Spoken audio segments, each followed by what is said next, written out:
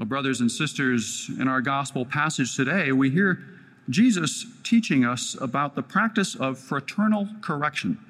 That is the practice of being able to go to someone else and correcting them.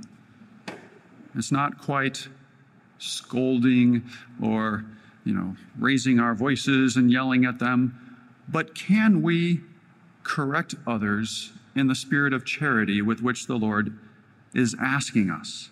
That's the question.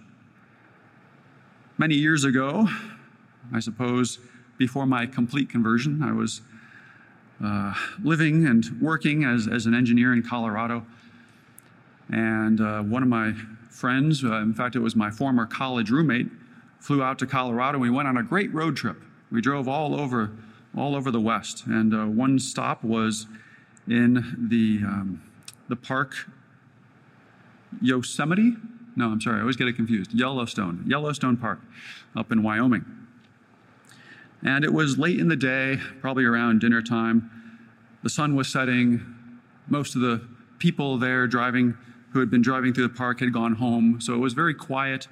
There was no one on the roads. And I was driving a sports car. And I was having fun, weaving my way around the roads. My roommate from college was with me.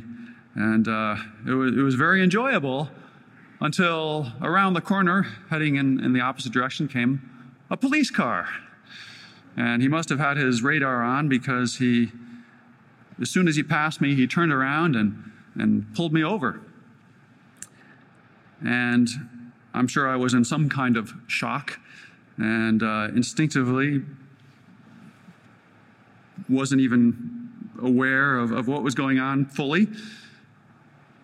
Because when he came to the window, I rolled down my window and he asked me, "Do you know how fast you were going?" And I said, "No, officer." And of course, I did. At least I had some idea of how fast I was going. My roommate didn't say anything in the moment. But later that night, we were just hanging out. And he said, "I was really surprised." I said, "Oh, by what?" He said, "You lied to the police officer." I was shocked. I said, "I did?" I wasn't even aware of it. At least I wasn't conscious of it. It was just that instinctive reaction in the traumatic moment of being pulled over. My nerves were probably kicking in. But as I reflected, I realized I did lie to him.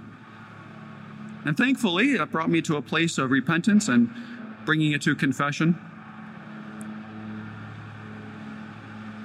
And I realized, maybe in hindsight, that my former roommate really did me a great favor. It was really a beautiful work of charity.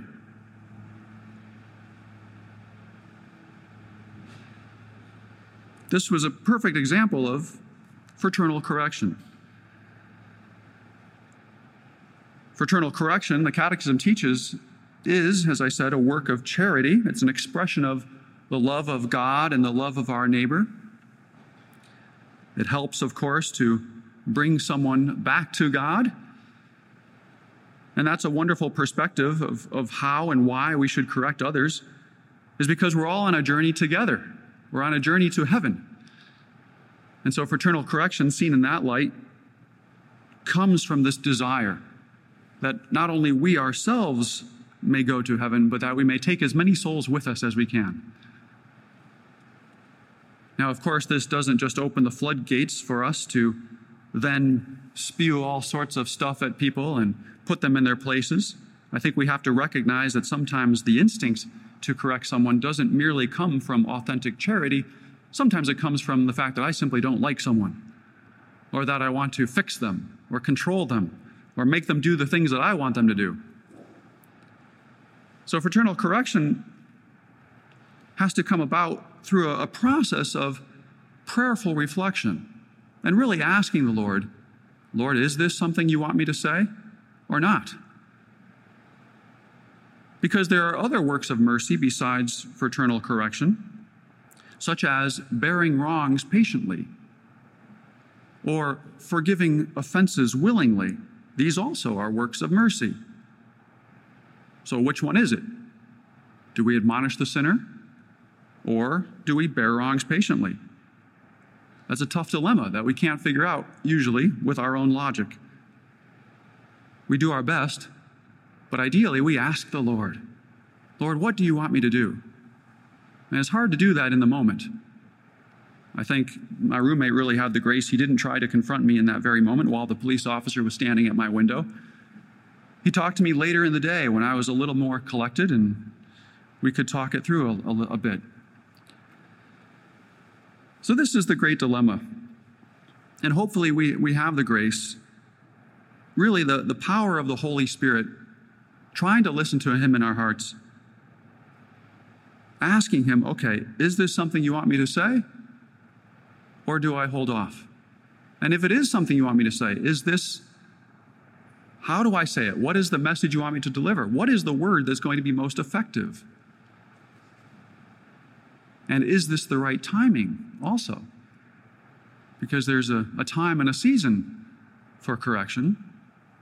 And if they're not in a place yet, we may have to wait and pray that that door be opened and that we might recognize the opportunity, that the Holy Spirit might put it on our hearts and say, okay, now is when you can say something.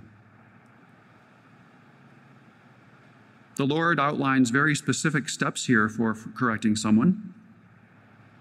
Interestingly, he doesn't say, just blast them on social media. But he says, first, talk privately with the one who has offended us or the one who has done wrong. And if they don't listen, then take 2 others along with you, 1 or 2 others. There's a delicacy here. It's not just broadcasting to everyone and getting a whole army on our sides, thinking that, force in numbers. We start off small and privately. And only then, the third step, he says, is go and tell the church. Now, what does it mean to tell the church? Does it mean just broadcast it to everyone? Gossip, detract, talk about this person's sins to everyone we know. The little part in us that likes to gossip might like that, might enjoy that, but it's not a virtue. Telling the church means going up the chain of command, recognizing that there is a certain authority in this society we call the church. There's a structure. And so telling the church means, let's say we have a problem with someone else who's in the parish, well, we go to the pastor. If we have a problem with a pastor, we go to the bishop.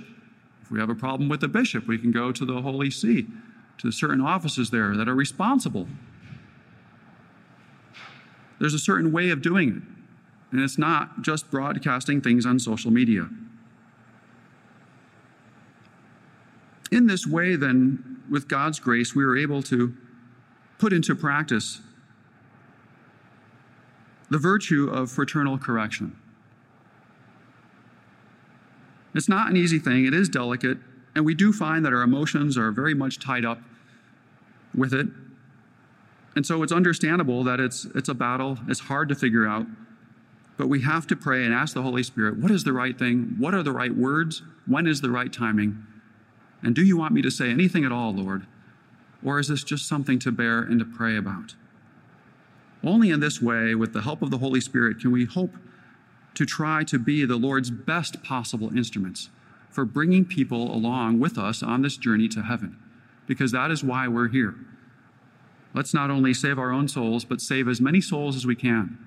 And may the Lord use us through the power of the Holy Spirit as his instruments for winning souls for Christ and saving as many people as we can. Are you a Marian helper?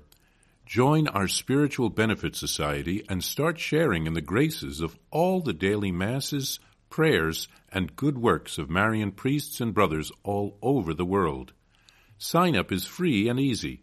Simply visit micprayers.org. That's micprayers.org. Thank you, and God bless you. Please follow or subscribe to this podcast to receive the latest episodes and updates. If you have been blessed by this podcast, I invite you to leave a review.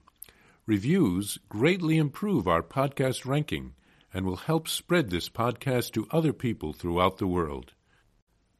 Are you enjoying this podcast? I invite you to listen to more shows brought to you by the Marian Fathers of the Immaculate Conception. Join us daily for enriching spiritual content, which will help you on your journey with Jesus Christ.